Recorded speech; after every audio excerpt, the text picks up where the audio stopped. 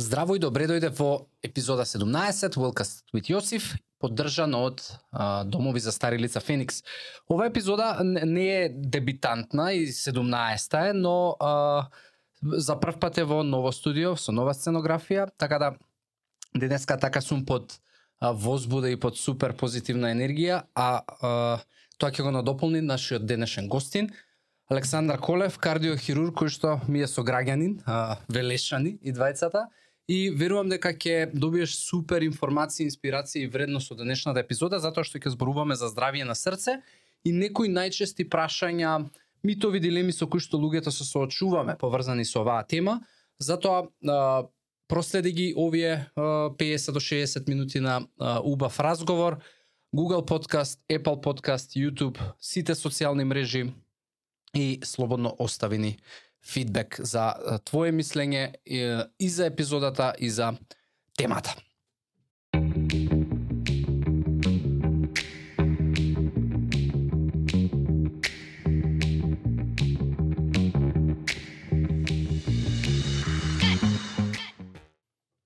Александар, фала ти што ја прифати поканата и еве добре дојде топло во 17-та епизода, али прв пат у нова сценографија и студио. Се заблагодарувам и јас на вашата покана, ми е голема чест и задоволство што сум дел.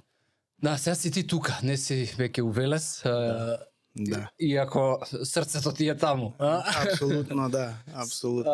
Ај вака, пошто заедницава, знаеш, некои луѓе не си човек кој што е многу експониран, можеби медиумски, но мојата перцепција и мислење, затоа што те знам, нели, од Велес, е дека имаш голем квалитет како доктор, но тоа еве заедницата која што го следи овој подкаст и мене лично и моите канали, можеби не го знае, така да чисто да ги запознаеме со тоа, еве, кој е Александар, која е твојата приказка, како дојде до кардиохирург и што е твоева секојдневна работа, освен да оперираш? Добро, кој е Александар? Па има една изрека која што вели јас сум сите луѓе што ме знаат и тука веројатно се содржи филозофскиот одговор на прашањето кој е Александар, сублиматот повеќе работи, нели? Меѓутоа во контекст на вашата емисија и мојата професија, нели, практичниот одговор на прашањето кој е Александар, јас сум специјалист по кардиохирургија, вработен веќе 7 години односно од самото отварање, од самиот почеток на државната клиника за кардиохирургија, универзитетската клиника за државна кардиохирургија. Претходно, моето работно искуство се поврзува со работа во мојот роден град, во Велес, потекнувам од Велес, таму сум роден, таму растев. И првата, нели, докторска кариера ја започнав во општата болница во Велес, каде работев на одделението за хирургија, односно оддел на општа и абдоминална хирургија, некои 4 години, после што со самото отварање на државната кардиохирургија бев повикан од професорот Јовев како одговорен за спроведување на тој државен проект, да бидам дел од тимот, што со задоволство го прифатив и на некој начин ја свичував мојата специјализација од општа на кардиохирургија и денес сега го работам тоа. Да. И знаеш, у цела мислам медицината како и наука и професија е нешто што не можеш, знаеш, нема случај, има можеби, но рано се изфрлаат тие од системот луѓе, а тоа, знаеш, за да бидеш доктор, а да не зборувам хирург и кардиохирург, не е затоа што другарите ти се запишале или нели е трендинг у моментов, туку вистински треба да го сакаш, затоа што сепак е многу одговорна работа и реално се така е вака од денеска што сподели се доживуваат и слики кои што не се баш мили и убави за гледање. Така да љубовта имаше као многу одамна за оваа професија. Па да кажам, додека растев, една од областите кои што предизвикуваа интерес кај мене беа медицината, како помали, нели, како дете, основно може да кажам дека склоноста кон природните науки ја увидов во себе, љубовта кон биологија, хемија, физика. Да потоа се насочам кон интерес за медицината и после завршување на средното образование во гимназијата Овела се запишав на медицинскиот факултет во Скопје, каде го завршив факултетот, па како што кажав, потоа почнав специјализација општа хирургија, која ја променив во текот на специјализацијата кон специјализација по кардиохирургија. Генерално човек што и да работи, треба да го работи со љубов. Не е исклучено дека многу луѓе во изборот на својата професија не само водени од околината, од родителите или од околината, туку водени понекогаш и од своето лично чувство, се определуваат за избор на некоја професија која понатаму во тек може би се покажува дека е направиле грешка. Живееме динамичен живот со отварање, создавање на нови и нови професии кои што пред 10-15 години не постоеле, и мислам дека во такво едно динамично општество, во такво едно динамично движење, евентуалната грешка при изборот на професијата не би требало да биде фатална и секој може да се пренасочи во текот на својот живот. Моето искуство со медицината е дека како повеќе навлегував во медицината, толку повеќе ја засакував. Од почетокот на моите студии, интересот го имав повеќе кон хирургијата, која што е на некој начин и наука, и уметност, ако сакате така да кажеме, и вештина. Грубо кажано занает, вештина, мануелна вештина, и во тие карактеристики на хирургијата како специјализација некако најдов интерес. И твоево секојдневие генерално работа на отворено срце. Ако така, тоа е секојдневието. И еве, оно што мене првично денеска како прашање и интерес од уште пред да се договориме за да снимаме епизода е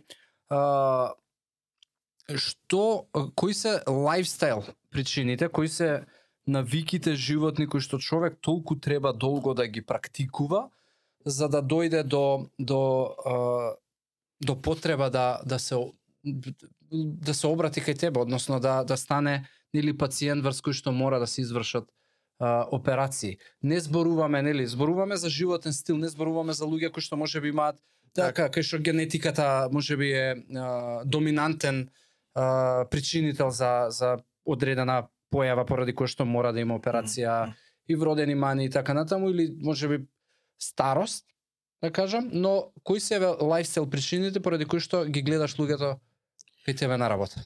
Горе-доле спомнавте некои од работите кои што влијаат на појавата на кардиоваскуларни заболувања.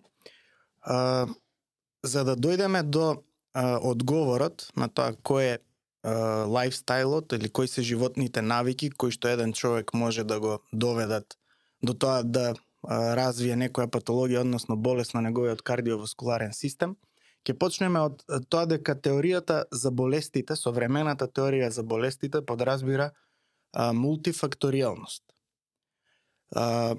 Во текот на развојот на медицинската наука, движењата околу тоа што предизвикува одредена болест се движеле од нејасни кон со откривањето на микроорганизмите почнала да се наметнува теоријата за унифакторијалност за појава на болестите. Луѓето почнале да мислат дека за секоја болест има некој микроорганизам кој што ја предизвикува.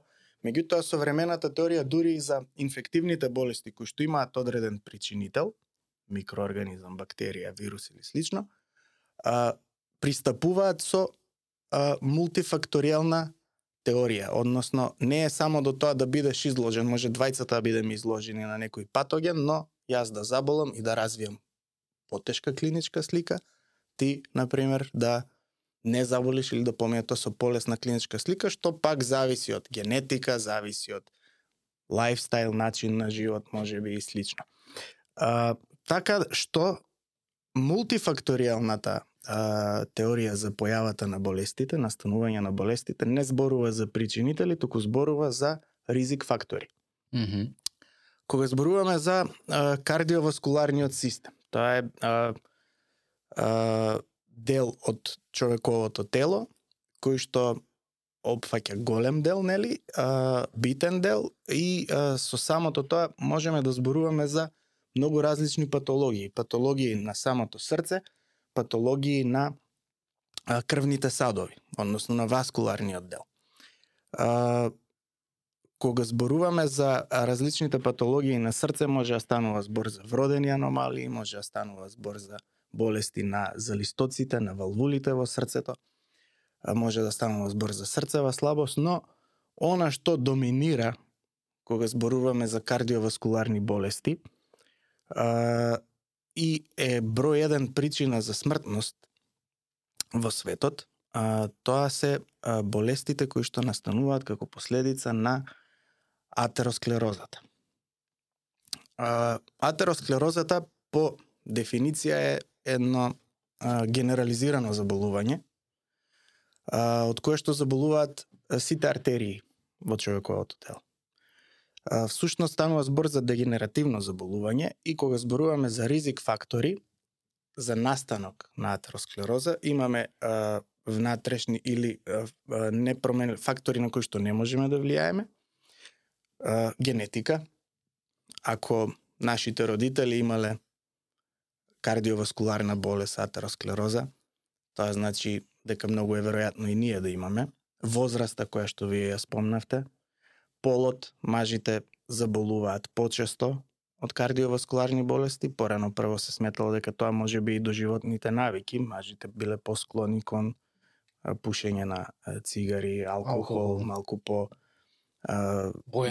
боемски начин на живот. Меѓутоа утврдено е дека женските хормони ги штитат крвните садови и срцето на жената од појава на кардиоваскуларни болести, така што до некоја возраст на појава на менопауза жените се на некој начин заштитени и помалку заболуваат, меѓутоа понатаму веќе околу 60-65 години се израмнува процентот и на мажи и жени кои што заболуваат од оваа болест. Во поглед на расите, црната раса се смета дека е нешто посклона кон кардиоваскуларни болести. Зошто ја издвојувам атеросклерозата? Атеросклерозата е феномен кој што представува болест на артериите во зависност од тоа каде најмногу ќе се манифестира, може да резултира со болест на коронарните артерии, односно коронарна артериска болест која што се однесува на малите артерии кои што го хранат срцевиот мускул и кога ќе се јави таму може да доведе до инфаркт, срцев, миокарден инфаркт. Може да се манифестира со болести на артериите на вратот или на церебралните артерии, кај што може да резултира со мозочен удар, а може да се да резултира и со појава на промени, односно болести на периферните артерии. Зборувајќи за лајфстајлот, доаѓаме до ризик факторите кои што можеме да влијаеме. Тоа се неколку, како главни: диабетот, нерегулиран диабет особено, нерегулирана хипертензија, покачен крвен притисок, хиперлипидемија, односно зголемена количина на масноти во крвта. Тоа е холестерол, триглицериди, доминантно, тоа е оно што се следи. Пушење, цигарите, чадот од цигарите содржи некои 20 материи, штетни материи кои што директно го оштетуваат ендотелот. Може би понатаму ќе зборуваме и за тоа како и што се случува на ниво на крвни садови. Ендотелот е внатрешниот слој на крвниот сад. Значи, артериите имаат 3 слоја, генерално. Внатрешниот слој се вика ендотел и тој е слој кој што ги обложува крвните садови од внатре и слој кој што доаѓа во непосреден контакт со крвта, со крвотокот. Средниот слој е мускулен слој и тој му дава на крвниот сад еластицитет и однадвор артериите се обложени, односно обвиткани со адвентиција, еден серозен цврст слој кој што му дава на крвниот сад цврстина. Атеросклерозата е болест која што настанува на ниво на ендотелот и до некаде на ниво на средниот слој туника медија. Од ризик факторите, значи мислам дека ги спомнав сите, односно побитните, може да ги наброиме, нели, и стресот и недоволната физичка активност, бидејќи прашањето беше околу животните навики, лајфстајлот, недоволната физичка активност исто така како еден од ризик факторите. Сега, сите овие ризик фактори влијаат на појавата на атеросклероза и срцеви заболувања до одредена мера, меѓутоа најчесто станува збор за комбинација од повеќе ризик фактори.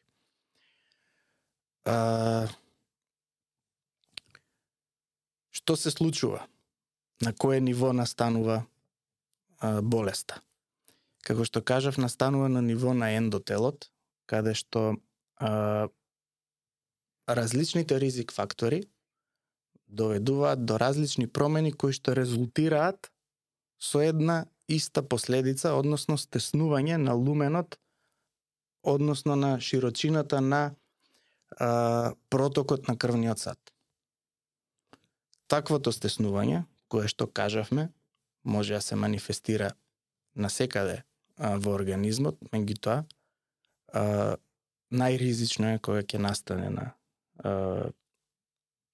коронарните артерии, артериите кои што хранат срцевиот мускул, кога ќе настане на церебралните, мозочните артерии или на артериите на вратот, кои што ја носат крвта кон главата и мозокот, и периферијата на човековото тело. Како? Сега, докторе, ова, да речеме, не е, мислам, ништо од ова не се случува преку ноќ, нели, дека ја вчера испушив цигара или се напив алкохол или било што, или не вежбав и се случува преку ноќ, се акумулираат навики и најверојатно, не знам, просекот можеби е веќе после 55-та, 60-та година, кај што акумулирајќи одредени, нели, животни навики и практикувајќи животен стил плюс генетика, средина во која што живееме, стрес и така натаму, се создава голем потенцијал да се случи атеросклерозава како најчеста можеби појава и причина за нарушување на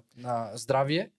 И се еднаш мене што ме интересира, симптоми никој не може да осети дека така има атеросклероза, можеби дека има холестерол, крвен притисок, осеќа најверојатно. Триглицериди исто можеби нема да ги осети.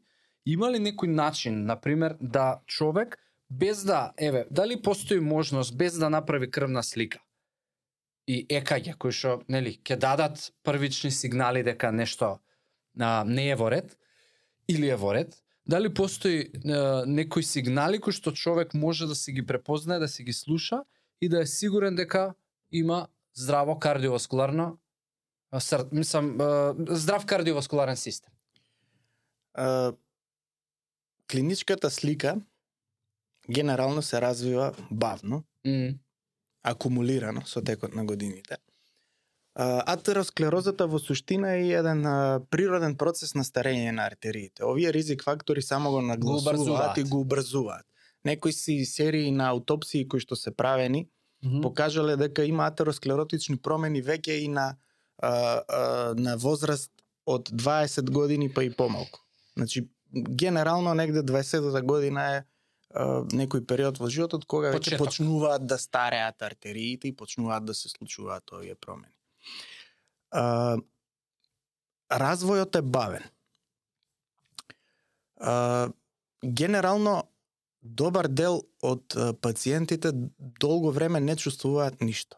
Меѓутоа, кога веќе ќе биде во поманифестна фаза, она што може да го забележи човек кај себе, тоа е прво замор, замор кој што се случува, се јавува со постепена прогресија, првично да кажеме замор кој што се јавува при некој физички поинтензивен напор, а претходно не се јавувал, за да тоа прогредира до состојба на замор кој што се јавува и при вообичаени дневни активности. Неможност да се движат по горниште, неможност да се движат понатаму со прогресија и порамно. Отежнато дишење, како еден вид глад на воздух во комбинација со тој замор, при помала или поголема физичка активност. Болка, градна болка, која или ангина, која што може да биде стабилна и нестабилна, односно да се јавува при одреден интензитет на напор или да се јавува при мирување. И тоа се симптоми кои што треба секој човек да го загрижат да направи испитување. Во контекст на испитувањата кои што ги спомнавте, дали без лабораторија и ЕКГ човек може да биде сигурен, всушност може би одговорот е во другата насока, дека за поставување на дефинитивна и најпрецизна диагноза лабораторијата и ЕКГ-то може и да не ни е доволно. Односно човек може да има во моментот и добра лабораторија, да има добро ЕКГ, а сепак овие симптоми да ги пријавува како состојба која што се јавува на нас. Затоа протоколот на понатамошно испитување би подразбирал евентуално ехокардиографија, односно ултразвучен ехо преглед на срце, на кој што преглед на срце може да се увиди состојбата на срцето во смисла на неговите шуплини, димензии, функцијата на залистоците, валвулите кои што постојат во срцето, а можат исто така да бидат причина за некои од овие симптоми, односно болест на аортната, митралната, трикуспидната валвула, болест на самата аорта, известно проширување на аортата може да се види на ехокардиографија, и да се процени контрактилноста, односно пумпната снага на срцето, движењето на срцевиот мускул. Пациентите кои што имаат болест на коронарните артерии, на ехокардиографија може да се прикаже намалена кинетика, односно подвижност на одредени делови од срцевиот мускул во зоната на васкуларизација на артеријата која што е стеснета. И тоа дополнително би требало да не насочи кон понатамошни испитувања, што би се рекло можеби коронарен стрес тест, изложување на пациентот на постепено оптеретување со поголем интензитет. На спортска медицина. И следење на притисок на ЕКГ. И доколку тој коронарен стрес тест се оцени како позитивен, тогаш пациентот може да биде индициран за коронарографија, која што е пак дефинитивната процедура за диагностицирање на коронарна артериска болест, односно стеснување на артериите на срцето. Коронарографијата, за разлика од претходниве, подразбира малку инвазивна метода на диагностика, подразбира пристап кој што најчесто е преку артерија на раката, во кој со катетар се доаѓа до коренот на аортата, се вбризгува контраст, тој контраст влегува во коронарните артерии, артериите кои што го хранат срцевиот мускул, и тоа на рентген апарат се визуализира и се гледа луменот, односно диаметарот на самите артерии и присуството на евентуални стеснувања. До тука коронарографијата е диагностичка метода, доколку се визуализира стеснување, може да биде интервентна метода, и доколку наодот е таков и дозволува да се пласира стент, со што би се подобрила циркулацијата. Доколку наодот е посериозен и не дозволува, тогаш единствена процедура понатаму, единствен начин на лекување е кардиохирургијата, односно байпас операција на отворено срце, премостување на делот кој што е запушен или стеснет. Значи, сакаш да ми кажеш дека човек можеби треба, не треба да чека симптоми, напротив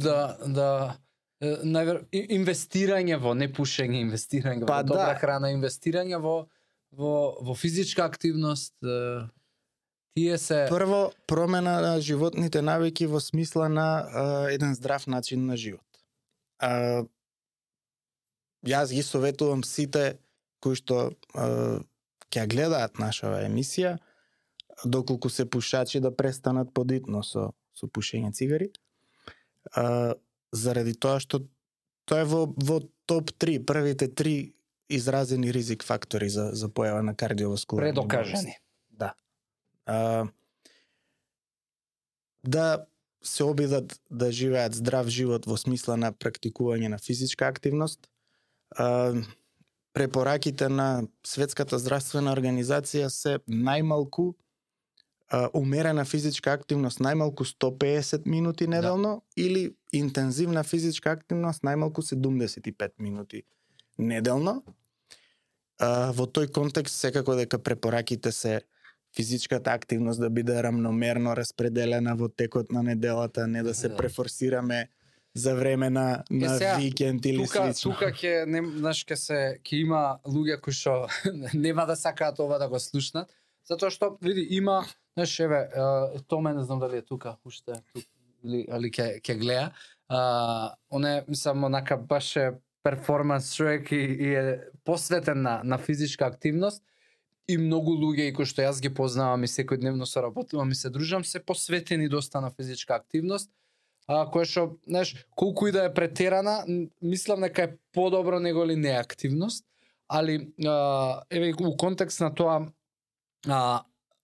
има една терминологија која што зборува за спортско срце, односно за дебелување на ѕидовите на срцето, кое што се јавува најчесто кај луѓе кои што се интензивно физички активни. Дали тоа може да биде проблем во одреден период од животот и дали е некаков ризик фактор? Или е напротив нешто што е многу добре дојдено за кардиоваскуларно здрави?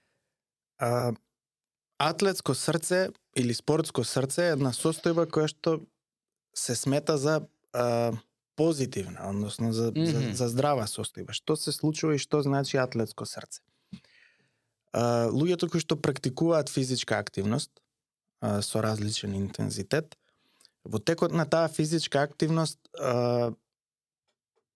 нивното тело бара повеќе енергија, троши повеќе енергија. Нивните мускули во моментот на таа физичка активност се најголеми потрошувачи на енергија.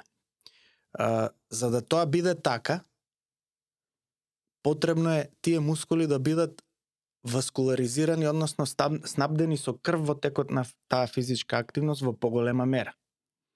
Организмот нормално има механизми, компензаторни механизми, со кои што одговара на физичкиот напор, за да им овозможи на мускулите доволно крв, доволно хранливи материи за да ја ослободат, односно создадат таа енергија.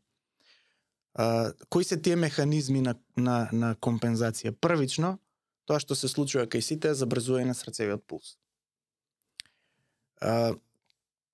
Ние имаме сите рестинг пулс, нели, срцев ритам во мирување, и имаме одреден капацитет на достигнување на максимален. Да, имаше некоја формула, нели? Да. За според годините. Кај секого е различен тој капацитет на максимална срцева фреквенца. Но срцето може да ја постигне таа фреквенца и ефективно да пумпа до одредена мера.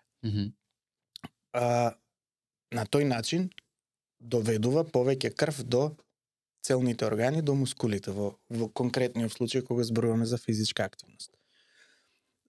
За да овозможи дополнителна, понатамошна ефективна васкуларизација, снабдување со крв кај луѓето кои што практикуваат физички активности, срцето преминува кон еден процес на ремоделирање, каде што доаѓа до задебелување на срцевиот мускул, кога пумпа повеќе, срцето е мускул, како што мускулите во телото, Ако ги скелетните оптеретиш со мускули тежина како со ќе тежина, нели, ги стимулираме, ги во теретана, одиме, вежбаме ги.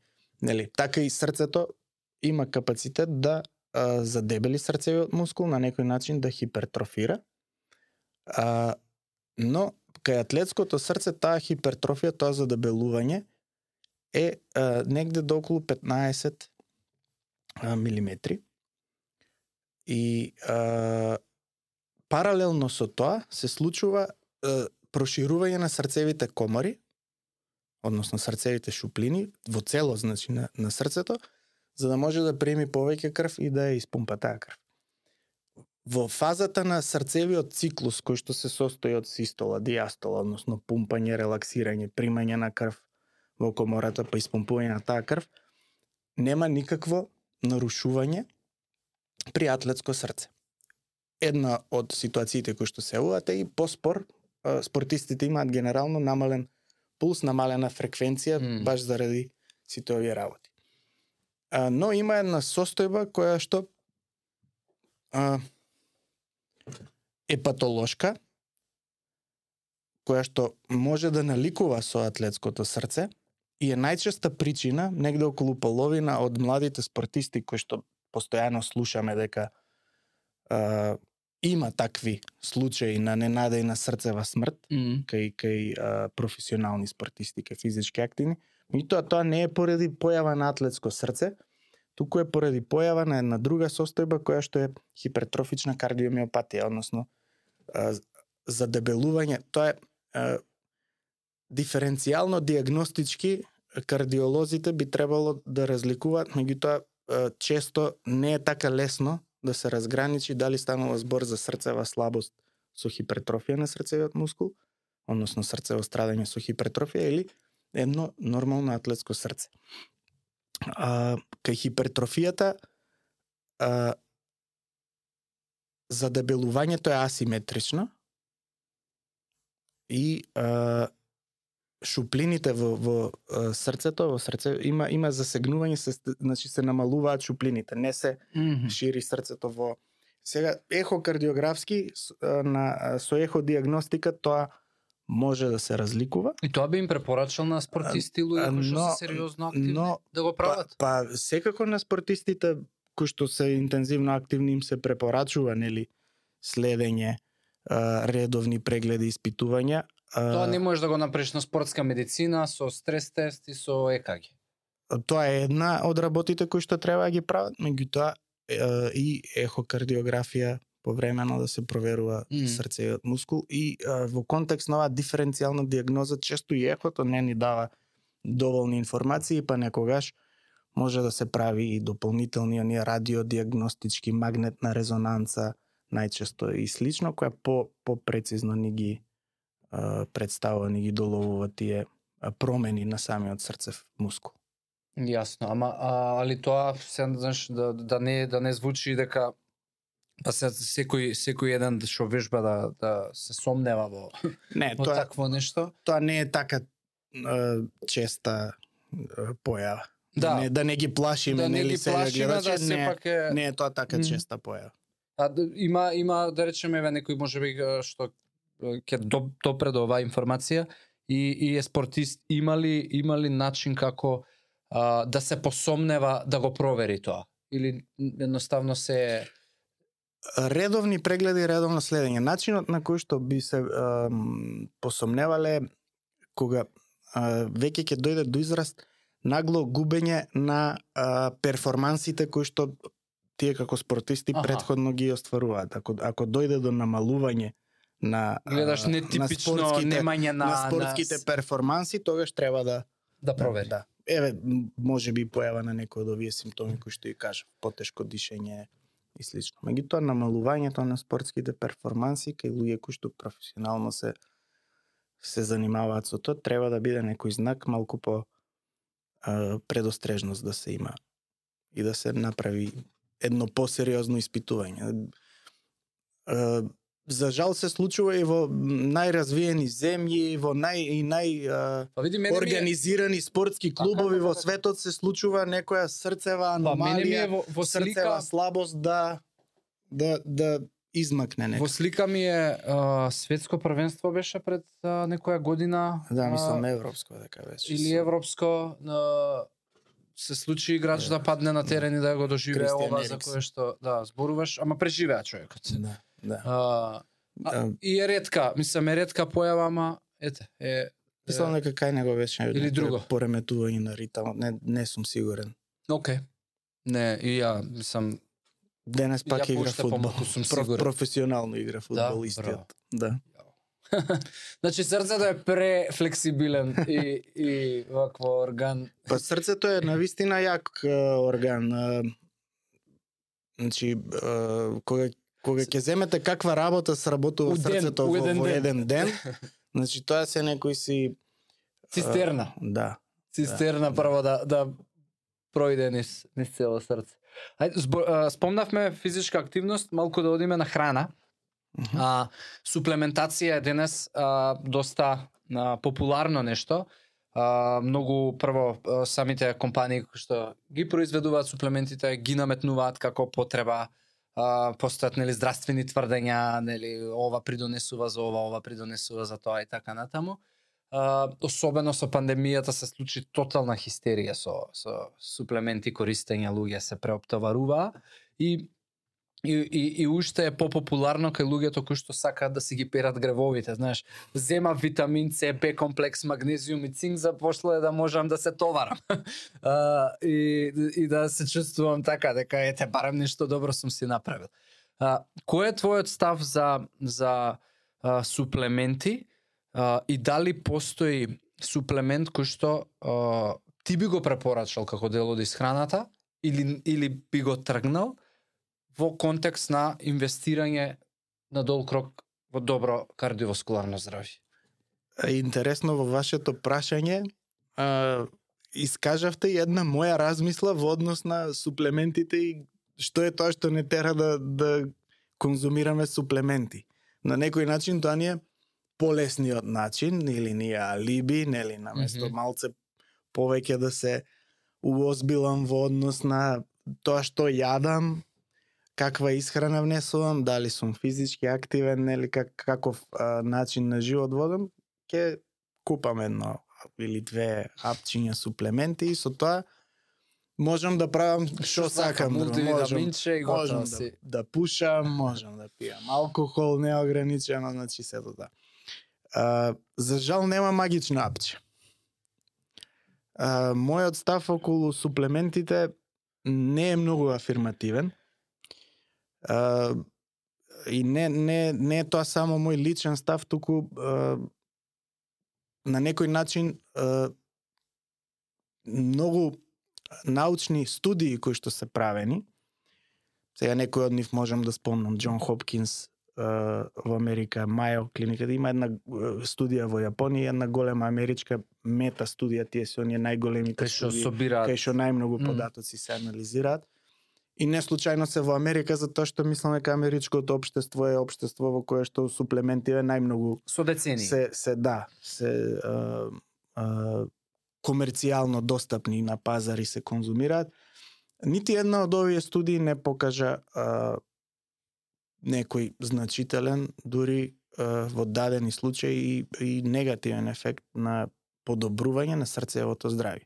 Правени се студии каде што на половина од испитаниците им се давани суплементи, додека на другата половина им е давано плацебо и нема научен доказ околу тоа дека овие суплементи штитат од кардиоваскуларни заболувања.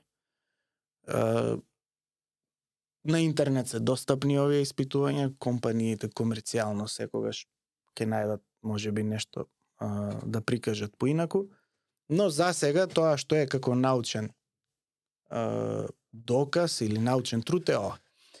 Точно е дека одредени материи, одредени субстанци можат да го подобрат срцевото и васкуларното здравје.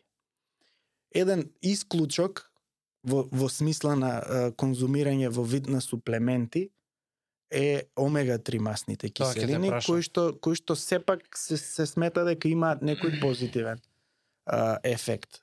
Генерално, останатите материи кои што ние конзумираме во вид на суплементи, од оние кои што се издвојуваат за срцево или кардиоваскуларно здравје, би ги издвоил витамин од групата Б, антиоксидансите витамин Е, посебно витамин С, магнезиумот се издвојува. Меѓутоа, советот е, барајте ги овие супстанци во храната.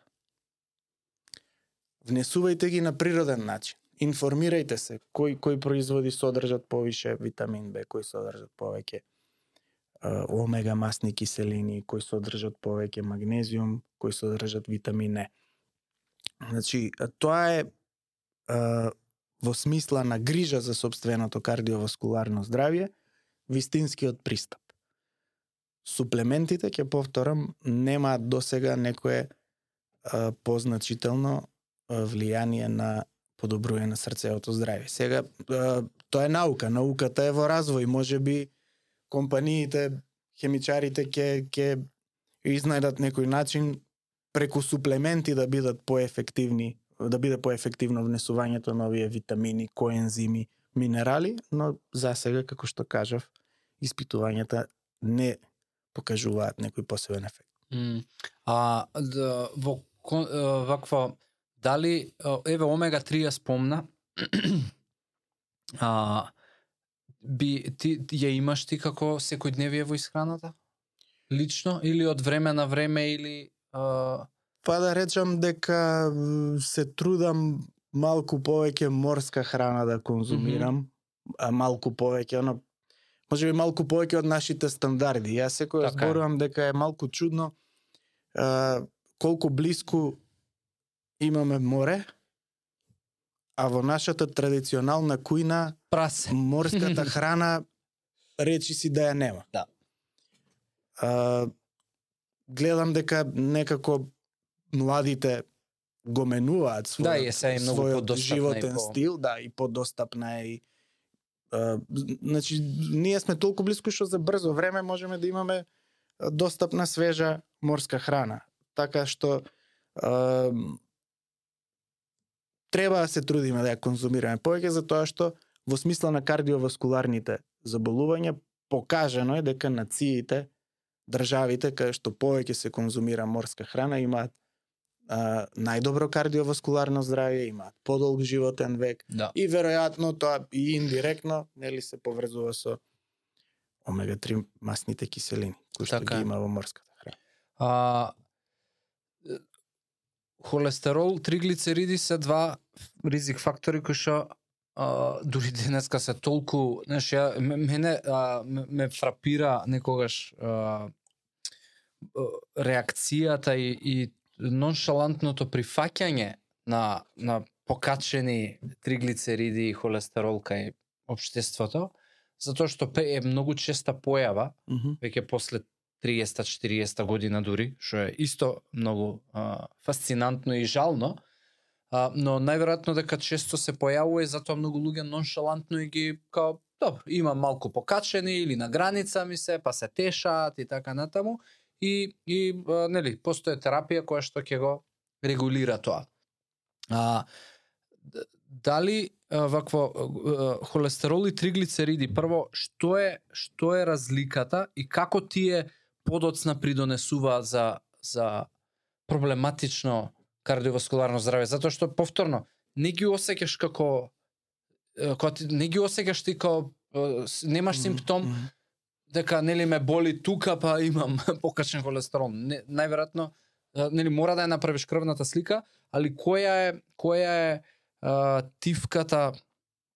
тивкиот ризик кој што го причинуваат овие две? Еве ќе почнам од тоа што пресметале научниците во светот.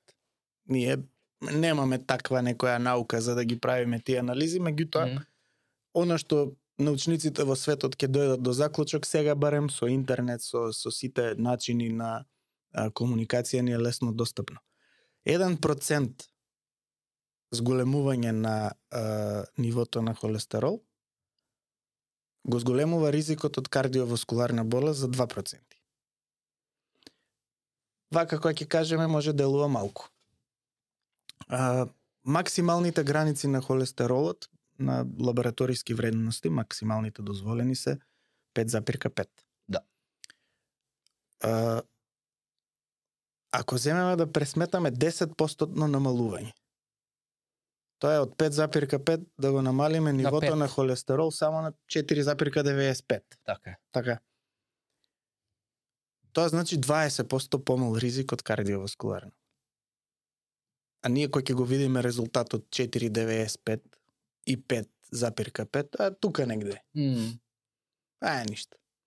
5,5 е максимум, ја имам 7, не е многу. Един и пол е само. Да. Не е. Малку сум над граница. Малку. Шо, јас знам, еден има 8-9, па ете, шо. Да. Игра фудбал, игра. Значи, каубојски муавет. на вистина, тоа што го зборувавме на почетокот, штетниот ефект ќе не стаса.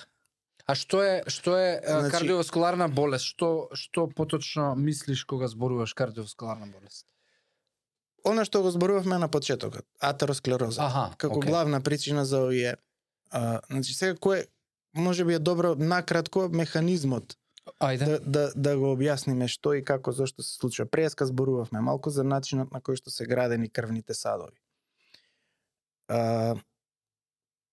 Во состојби на диабет, пушење, нерегулиран крвен притисок,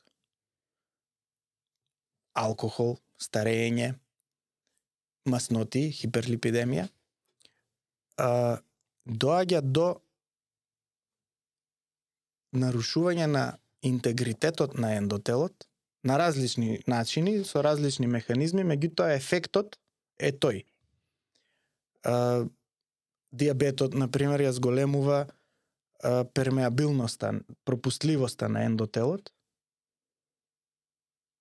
за маснотиите кои што веќе ги имаме во крвта, зголемената концентрација на масноти исто така прави низ ендотелот да се пропуштаат во средниот слој на крвниот сад маснотиите.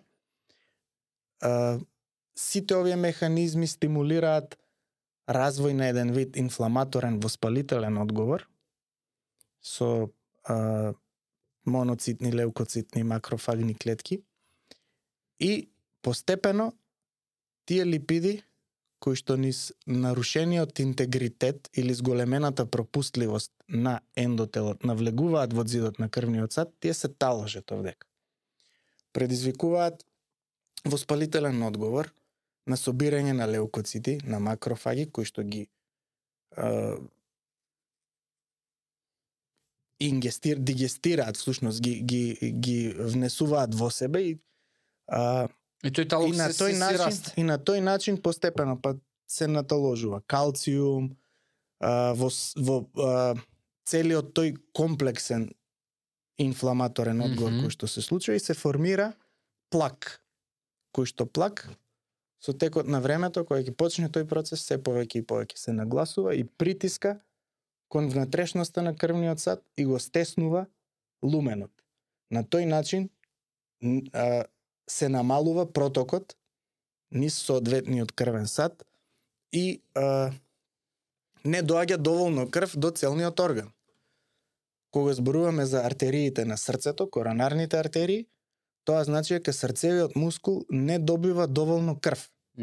И настанува постепена исхемија, која што долго време пациентот, човекот може да не ја чувствува, ако има некој по-седален, по-урамнотежен живот. Меѓутоа, во дадени ситуации на стрес, на нервоза, на покачен крвен притисок, на поголема физичка активност, на поголема физичка активност, па и во ситуации на обемно јадење, кога срцето има потреба да пумпа со зголемена сила, до тој мускул, кој што треба да добие повеќе крв и да пумпа побрзо и со поголема контрактилност, не доаѓа доволно крв и тогаш настапува или градна болка, или прединфарктна, инфарктна состојба.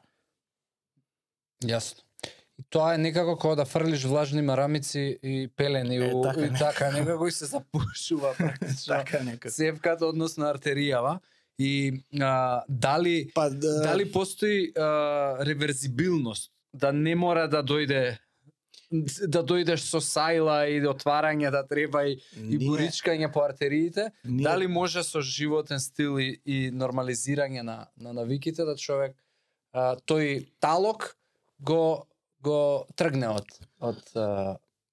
малку потешко да се прочисти, меѓутоа може да се успори процесот. Значи ако се создаде одреден талок, тешко да се прочисти. Озбилно. Да. Работата е дека ти ако го намалиш холестеролот, најчесто само прогредира намалувањето на што е тоа? Напредуваат. Најчесто само напредуваат. Тоа значи дека јас така ми е покачен холестеролот одреден период, не сум свесен, правам крвна слика, гледам, се викам оке, ова не може вака веќе, и го враќам холестеролот у нормални граници, но ако веќе се создале одредени талози по крвните садови, тие ќе бидат таму. Најчесто така. Ова не го знаев. И тоа е веќе дегенеративен процес кој што е настанат и најмногу што можеме да направиме, да. Ако е тоа во некоја почетна фаза, може и меѓутоа кога ќе се развие еден зрел плак со таложење на калциум, калцифет, тоа е веќе, значи, артериите, ние тоа на луѓето им го кажуваме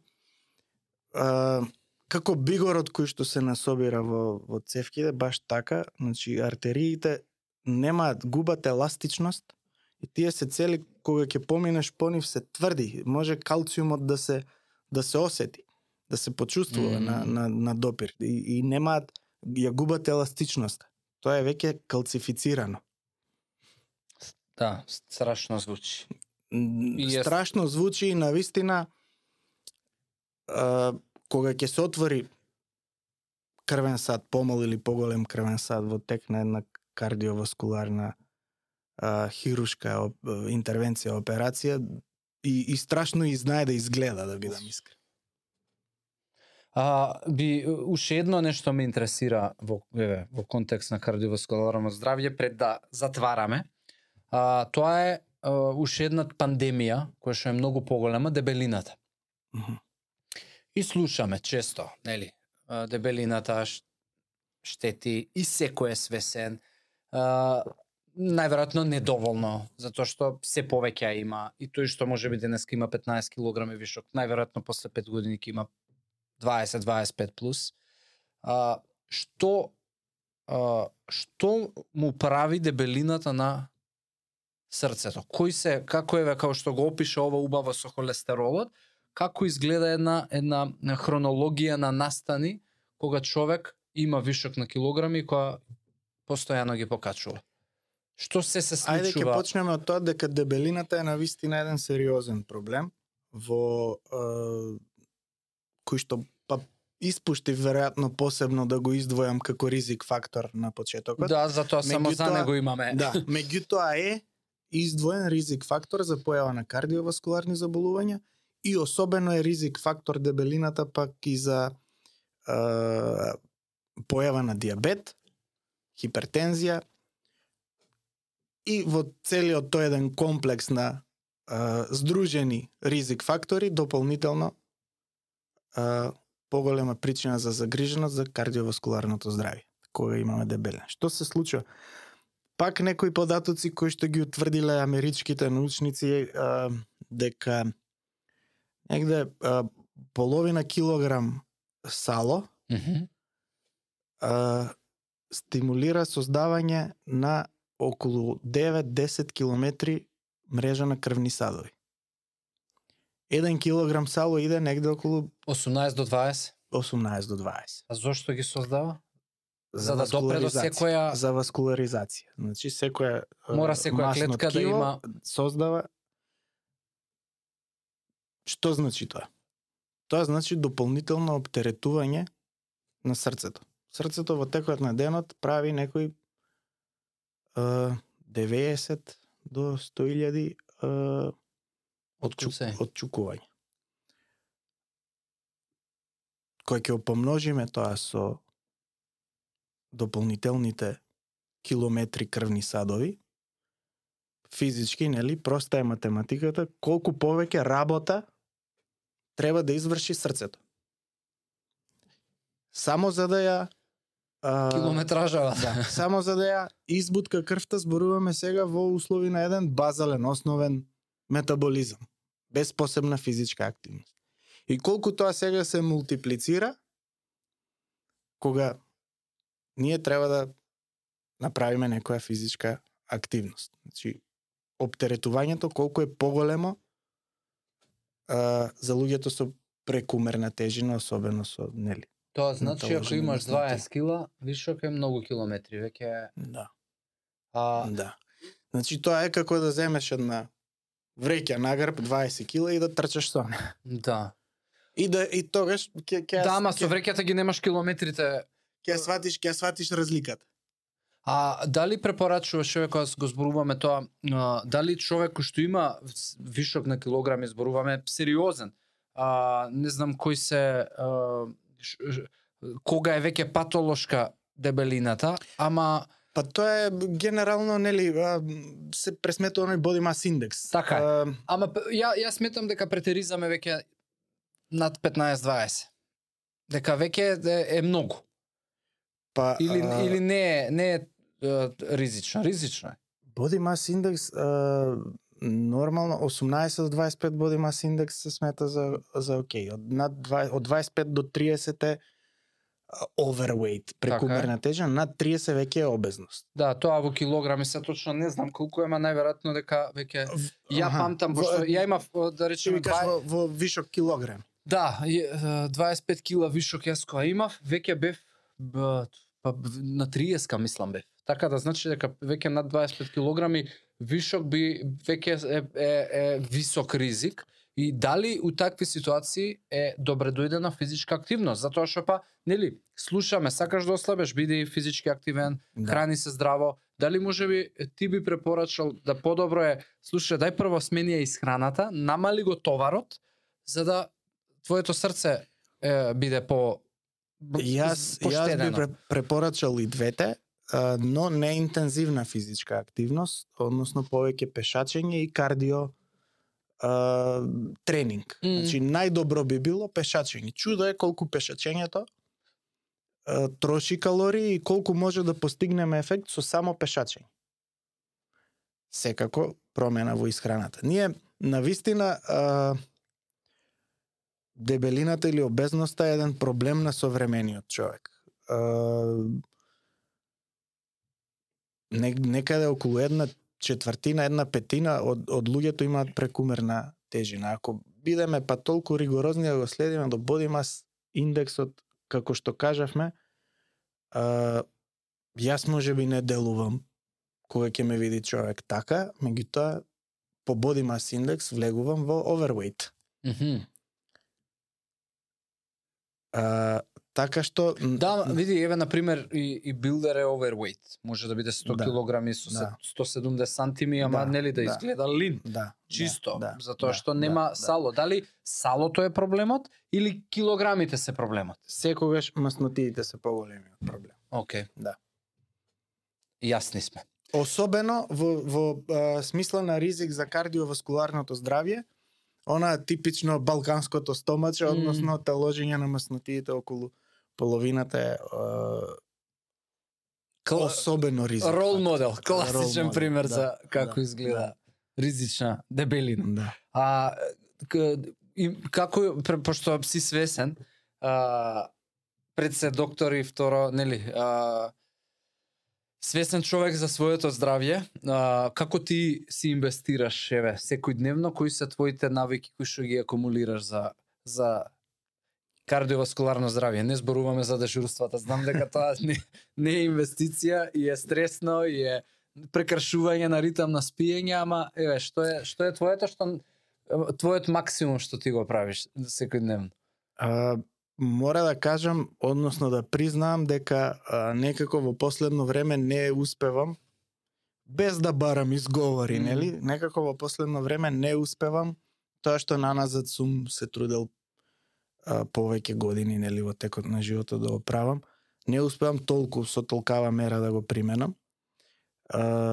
И веројатно повремените лаборатории кои што знам да си ги направам и кои ќе ми покажат малце некоја отстапка, ме тераат посериозно да пристапам на промена на животните навики. Се трудам да бидам физички активен. Се трудам колку што е можно повеќе да пешачам, да избегнувам превоз, нели? Кога дозволува времето, временски прилики и слично, знам да испешачам до водното. Во Скопје е навистина нешто што е дар, блиску, дар, да, и предност, лесно достапно, секој може да издвои еден дел од денот, особено за викенд, а добар дел можеме и во работни денови сега. Како се продолжува денот, нели, во пролетни, во летни денови, секој дневно да пропешачиме малку на водно, на чист воздух. Спортувам секогаш кога има прилика, се трудам еднаш неделно фудбал да играм. Порано повеќе возев точак, точакот ми е на некој начин и кардио и психолошка релаксација.